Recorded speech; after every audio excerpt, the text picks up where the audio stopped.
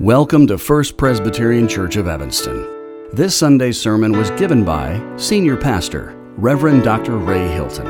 If you'd like more information about First Presbyterian Church of Evanston, please visit firstpresevanston.org.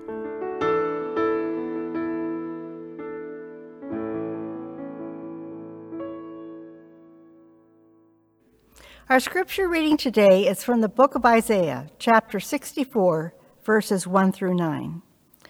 Please join me in a prayer for illumination. Lord, open our hearts and minds by the power of your Holy Spirit, that as the scriptures are read and your word is proclaimed, we may hear with joy what you say to us today. Amen. Oh, that you would tear open the heavens and come down, so that the mountains would quake at your presence, as when the fire kindles brushwood and the fire causes water to boil, to make your name known to your adversaries, so that the nations might tremble at your presence. When you did awesome deeds that we did not expect, you came down the mountains, quaked at your presence. From ages past no one has heard, no ear has perceived, no eye has seen any God beside you who works for those who wait for him. You meet those who gladly do right, those who remember you in your ways. But you were angry, and we sinned. Because we hid yourself, we transgressed. We have all become like one who is unclean, and all our righteous deeds are like a filthy cloth. We all fade like a leaf, and our iniquities, like the wind, take us away. There is no one who calls on your name or attempts to take hold of you, for you have hidden your face from us and have delivered us into the hand of our iniquity. Yet, O Lord, you are our Father. We are the clay, and you are the potter. We are all the work of your hand.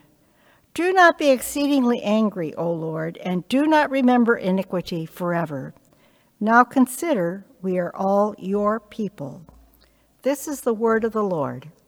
Thanks be to God. Well, good morning, my brothers and sisters, and God bless you. Thank you for joining us in worship. Today is the first Sunday of Advent, and so I wish to you and your family a season that will be filled with hope and with peace and with joy and with love. Over the next 4 Sundays in Advent, we're leaning into the theme, God came near.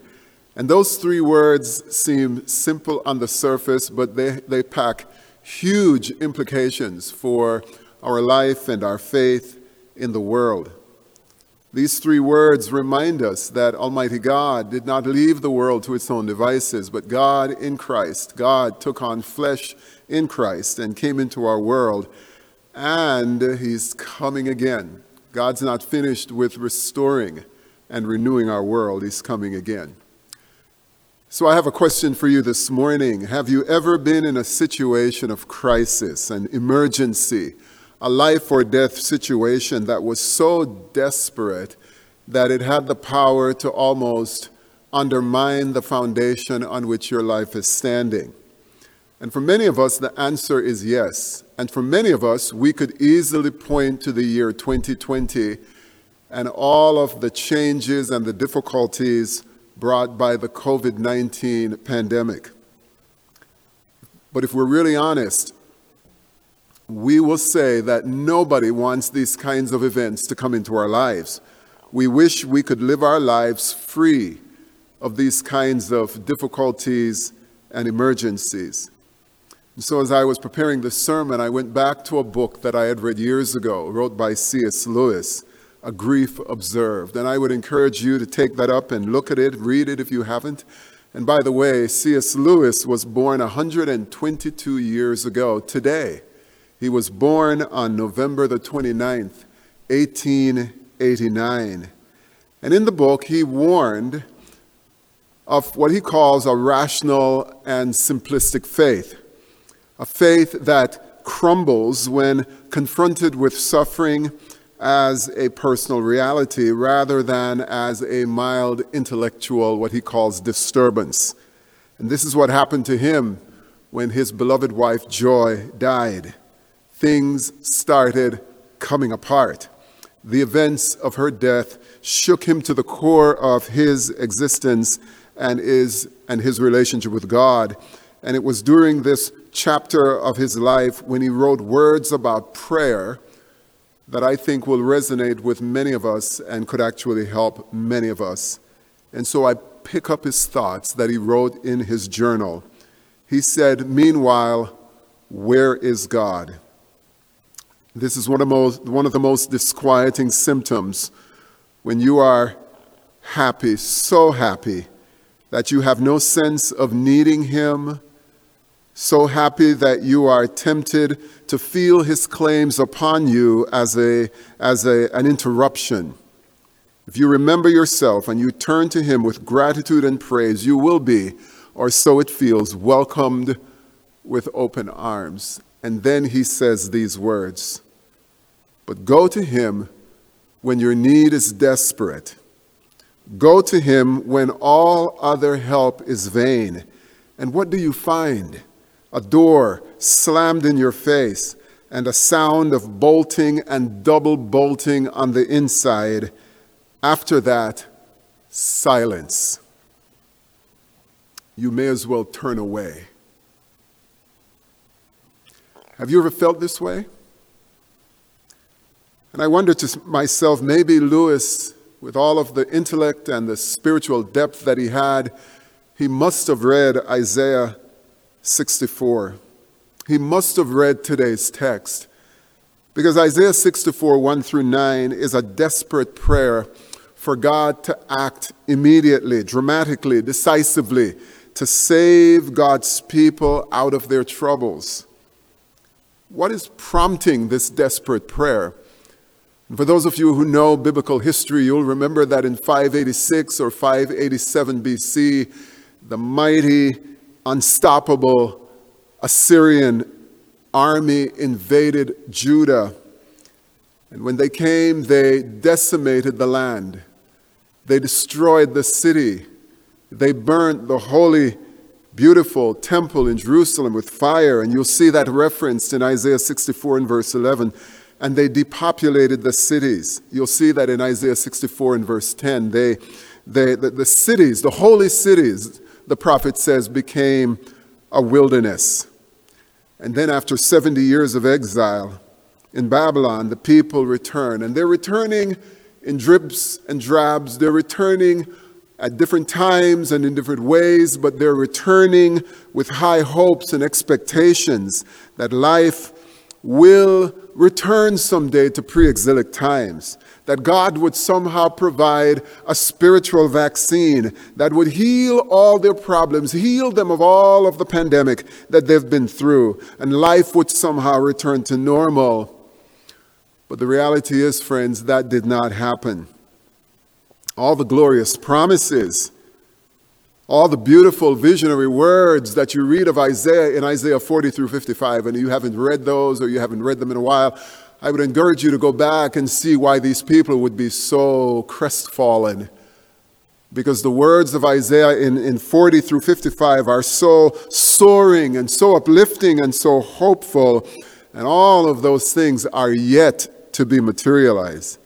And so the prayer then has a tone of lament and disappointment. And so the prophet offers up the kind of prayer I think that all of us can relate to, and that is one of the reasons why we're preaching it this morning. It's a prayer that all of us can relate to, and it comes from deep inside the soul of people who are desperate. But I want you to notice something, that the prayer, it actually doesn't start where we read this morning, Isaiah 64, 1 through 9. The prayer actually starts all the way back in chapter 63, starting maybe at verse 7, to the end of Isaiah 64, verse 12. And it's a wonderful prayer. It's a long prayer, but it's a powerful prayer that pulls you into the lament and the anger and the disappointment and the suffering of the people. Now, what might these desperate circumstances teach us about prayer? There's something here that will teach us about prayer, something to teach us about ourselves, something here to teach us about God. What are these things? Now just follow me as I talk with you about what these desperate circumstances can teach us when we pray. Well, first of all, I think this prayer invites us to express our disappointment with God. Did you know that it's not wrong to feel and express disappointment with God? Did you know that there are so many life circumstances that bring on us this need to say, God, what's going on? I'm disappointed. It could be that you expected God to heal a loved one, and instead of healing, they died. It could be that you expected to hear good news from your doctor, but instead the doctor called you with troubling news. It could be that you expected your parents to stay together, but maybe your mom or your dad left and they ended up getting a divorce. Maybe you expected to get a certain job, to go to a certain school, but the letter came in the mail, the text or the email was sent to you telling you, unfortunately, and it was news of rejection. You expected to be married by now but you're still single and there aren't any good prospects. You expected your marriage to last until death do you part, but you ended up getting a divorce. Maybe you expected to have a baby or babies, but you lost the baby. You lost the babies, and you're unable to conceive. At least that's what the doctor is telling you.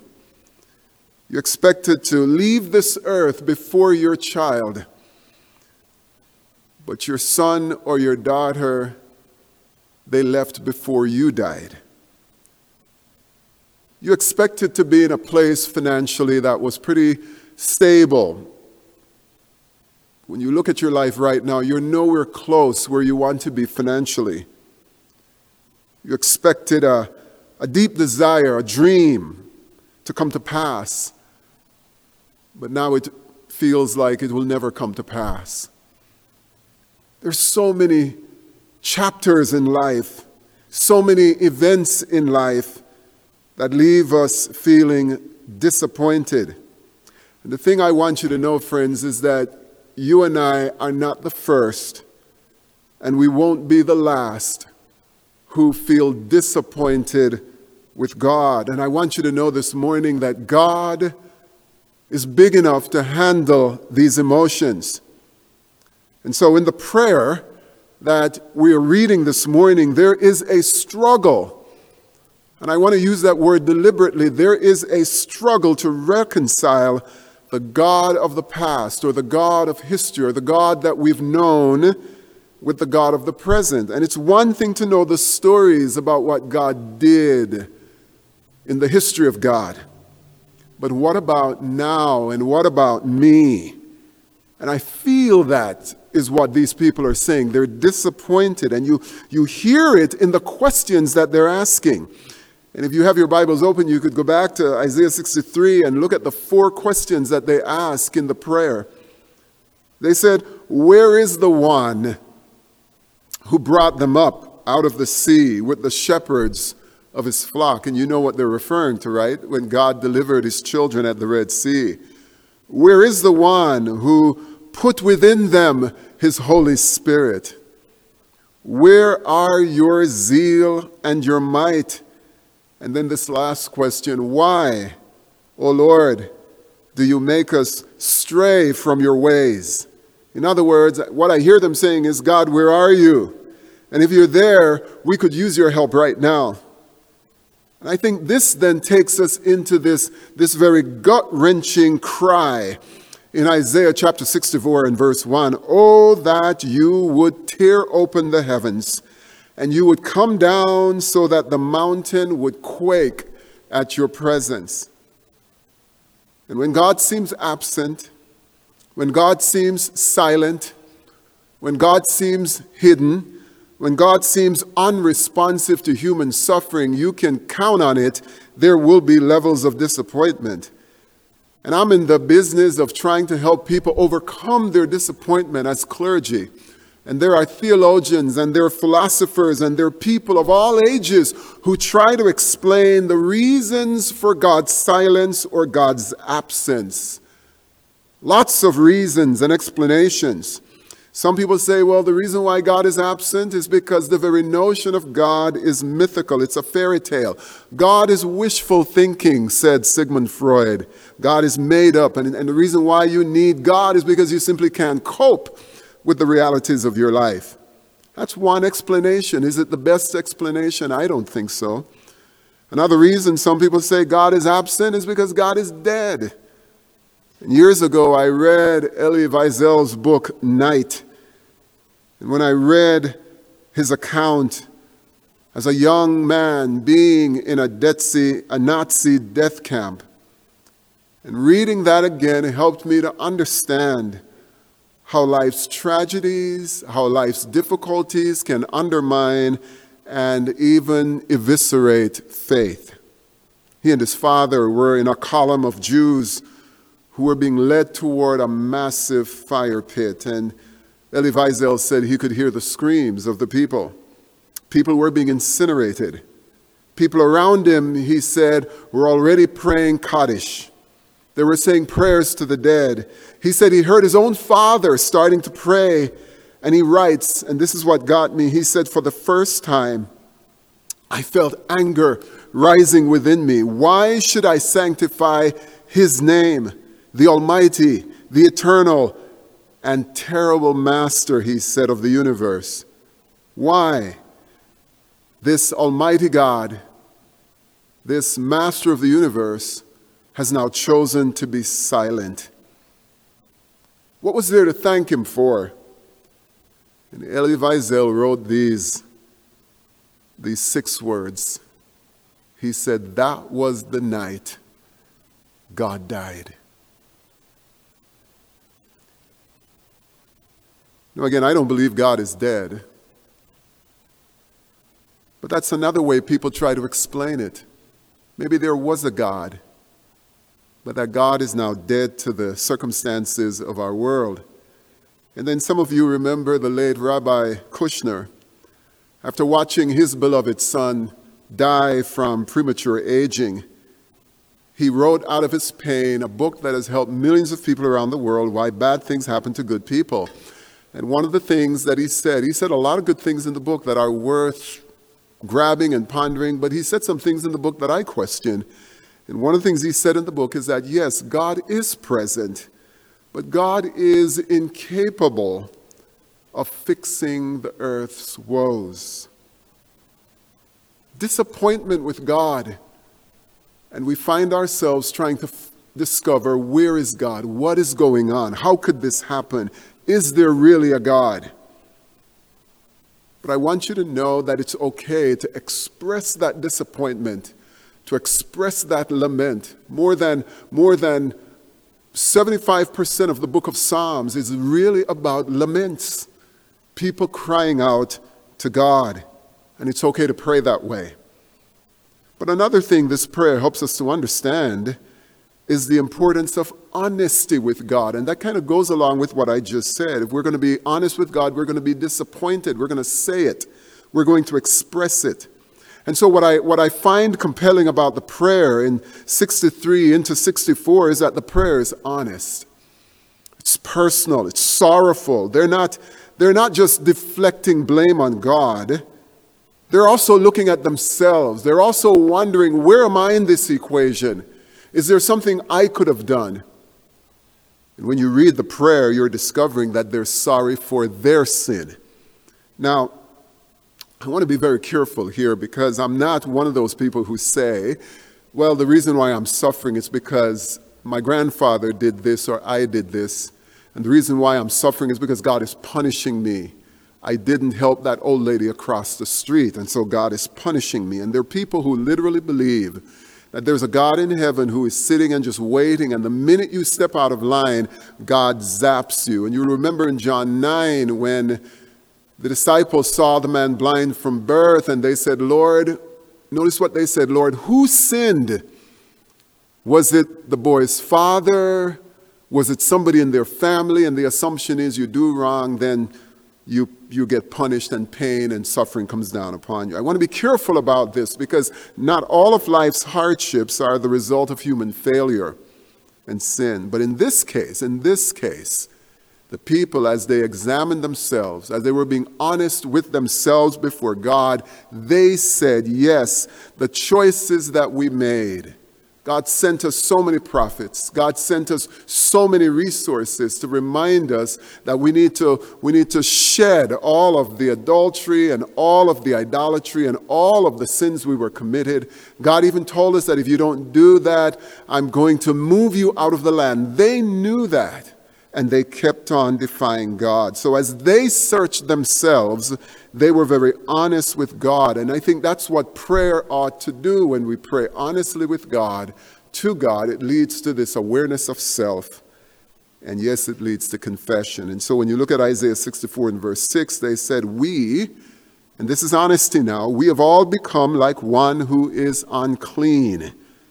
And all our righteous deeds are like filthy cloth. That's what they said. We all fade like a leaf, and our iniquities, there's the honesty, like the wind, it takes us away. Notice what they say in verse 7. There is no one who calls on your name. No one attempts to take hold of you. And I love that imagery of people taking hold of God. And they said, no one's doing that. For you have hidden your face from us, and you have delivered us into the hand of our iniquity.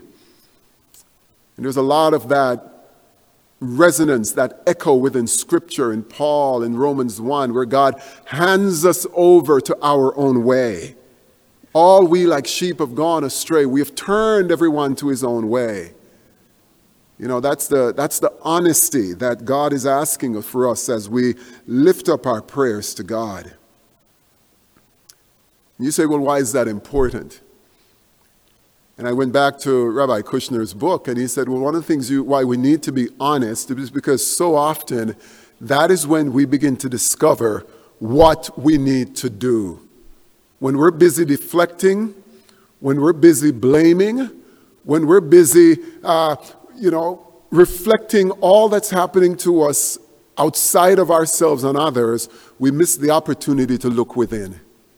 That's why honesty is important. But here's the last thing I want you to know, and how this prayer helps us with ourselves, with others. It helps us with God. It helps us put our hope in God, which takes us to the message of Advent. Because the message of Advent is that God drew near. Almighty God seems absent. Almighty God seems distant. Almighty God seems not to care. That's what the philosophers and clergy and other people are concluding when they look at 2020, when they look at the millions of people who have already died and will die from this virus. Where is God? God doesn't care. Don't look to the heavens. But the message of Advent is that, yes, God cares. God drew near. Almighty God seems absent, but God came near. And we know that because God came in the incarnation. God took on flesh. And God walked among us. And God showed his love for us. And so when I talk about hope, hope is more than wishful thinking. Hope, true hope, is at the heart of the promise that is born at Advent. But it's difficult to arrive there without becoming open and vulnerable. I'm disappointed.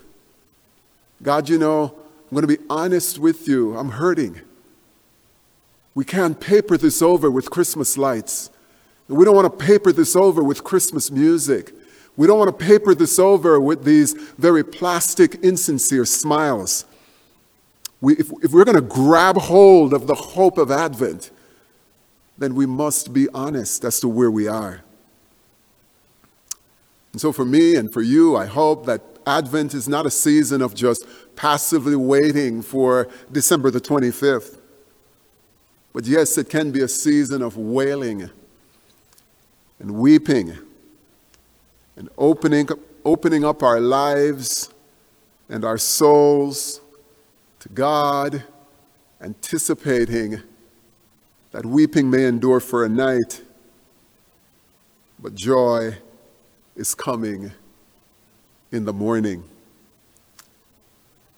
So let me just quote C.S. Lewis again. It's his birthday after all. Let me just quote him again. C.S. Lewis took particular pleasure in comparing the Christian faith to a rising sun. And he said that just as the sun illuminates the landscape, allowing us to see things that were otherwise hidden in darkness, he said, so God, through Jesus, casts light on a dark world. And if there's anything that brings darkness, if there is anything that conjures up doubt and fear, it's when we are in desperate circumstances. We need the light of Christ to remind us, to give us that big picture on the Christian faith. It reminds us that, look, we're only seeing through a glass darkly. We're not seeing the whole picture. We're not seeing the whole landscape when we are shrouded in our troubles and our hardships. There are many more moves. There are many more pieces. There are many more things that we cannot see. And it's our faith and our confidence and our hope that God has come near that begins to shine light on the big picture of our faith so that we're able to see all the way to the end of the book of Revelation. And so I love this prayer, guys. I love it, and I want you to love it too, because it moves us from the darkness of disappointment. It moves us to a place of honesty about where we really are. And this prayer then could help us even to grab hold of the sunshine of hope in God. Hope in God. And I saw that in 64 and verse 8, chapter 64 and verse 8, where we find reference to God as our Father, reference to God as our Creator. And listen to what they started praying. This is the hope now. He says, "Yet, O Lord, you are our Father. We are the clay, and you are the potter, and we are all the work of your hand." Now that's hope. That's not fantasy. That's not Pollyannish. In the midst of all of the difficulties, this is what causes us to stand and to hold on. You are still our Father. You are the potter. We are the clay. We are the work of your hand. And it doesn't mean we are escaping the troubles of this world. Hope says things are really, really bad. 2020 is really, really bad. We can't heal ourselves. We can't save ourselves. Things are dark, but nevertheless there is hope. And that's the Advent message. And I went back and I read again from the Gospel of John, where the Gospel of John quotes Isaiah again. And he says, "On those living in the land of deep darkness, a light has dawned." And notice it doesn't say that the light was formed from within the world. It says that a light has dawned. In other words, that light came from the outside. And there is light, friends, outside of what we call planet Earth. There is light outside of the circumstances of our world that we can't see. That Jesus has brought this light into our lives, into our world to save us, because he is the light of the world. So I want to ask you a question as I close. Where are you today? Where are you today? Are you dealing with a set of challenges that are pulling you down? Are you in some desperate circumstances? Well, let me just encourage you, just be honest about that. And the second thing I want you to consider is to get some help. And I want to offer to you one of the homegrown resources from our church. I would like to offer to you the care and the love and the support of one of our Stephen ministers. And you say, well, why? What role might a Stephen minister play in my life right now, Pastor A? I'm struggling. I'm struggling with God. Why would I need a Stephen minister? Well, here's the thing you need to understand. Stephen ministers are people in our church. I'm talking about people right here, our people.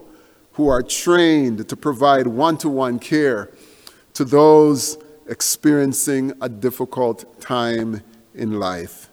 You could be going through grief. You could be dealing with the aftermath of a divorce. You could be dealing with job loss. You could be dealing with anxiety and all kinds of issues brought on by 2020. Stephen ministers are real people. They come from all walks of life. They share a passion. They have a love for bringing Jesus' love and Jesus' care to those who are in need. And many of them have walked your road before or might even be walking it right now. So why not call me? Or you could even call the number that's on the screen, and someone in the person of Deb Cross, one of our Stephen leaders, will connect with you and try to point you in the direction of hope. So again, I know this is a strange way to begin Advent, right? We're talking about weeping and lament. But so often, my brothers and sisters, that is the gateway to joy. It's the gateway to hope. Joy and hope seem so much sweeter when we come through a dark night. By the way, let me just remind you, and I know many of you know this, C.S. Lewis did not give up. Yes, he said he felt like walking away. He felt like the heavens were double bolted and God was just off on vacation, but he didn't give up. He was able to say, and I quote him, he says, "I've gradually been coming to feel that the door is no longer shut and bolted. He came to see that God's silence during his grief was not a sign of indifference. It was not a sign of cruelty or abandonment. Rather," he says, "God has been at work for good in his life in ways he could not see, he could not sense, he could not imagine, bringing him into a deeper experience of the Lord than he had ever known before." There is hope, my friends. There is hope. And I encourage you as you pray your desperate prayers to realize that God hears you, God sees you, God knows you, and there is hope. Both here, right now, on this first Sunday of Advent, and through all time. Through Jesus Christ our Lord, all God's people say, Amen.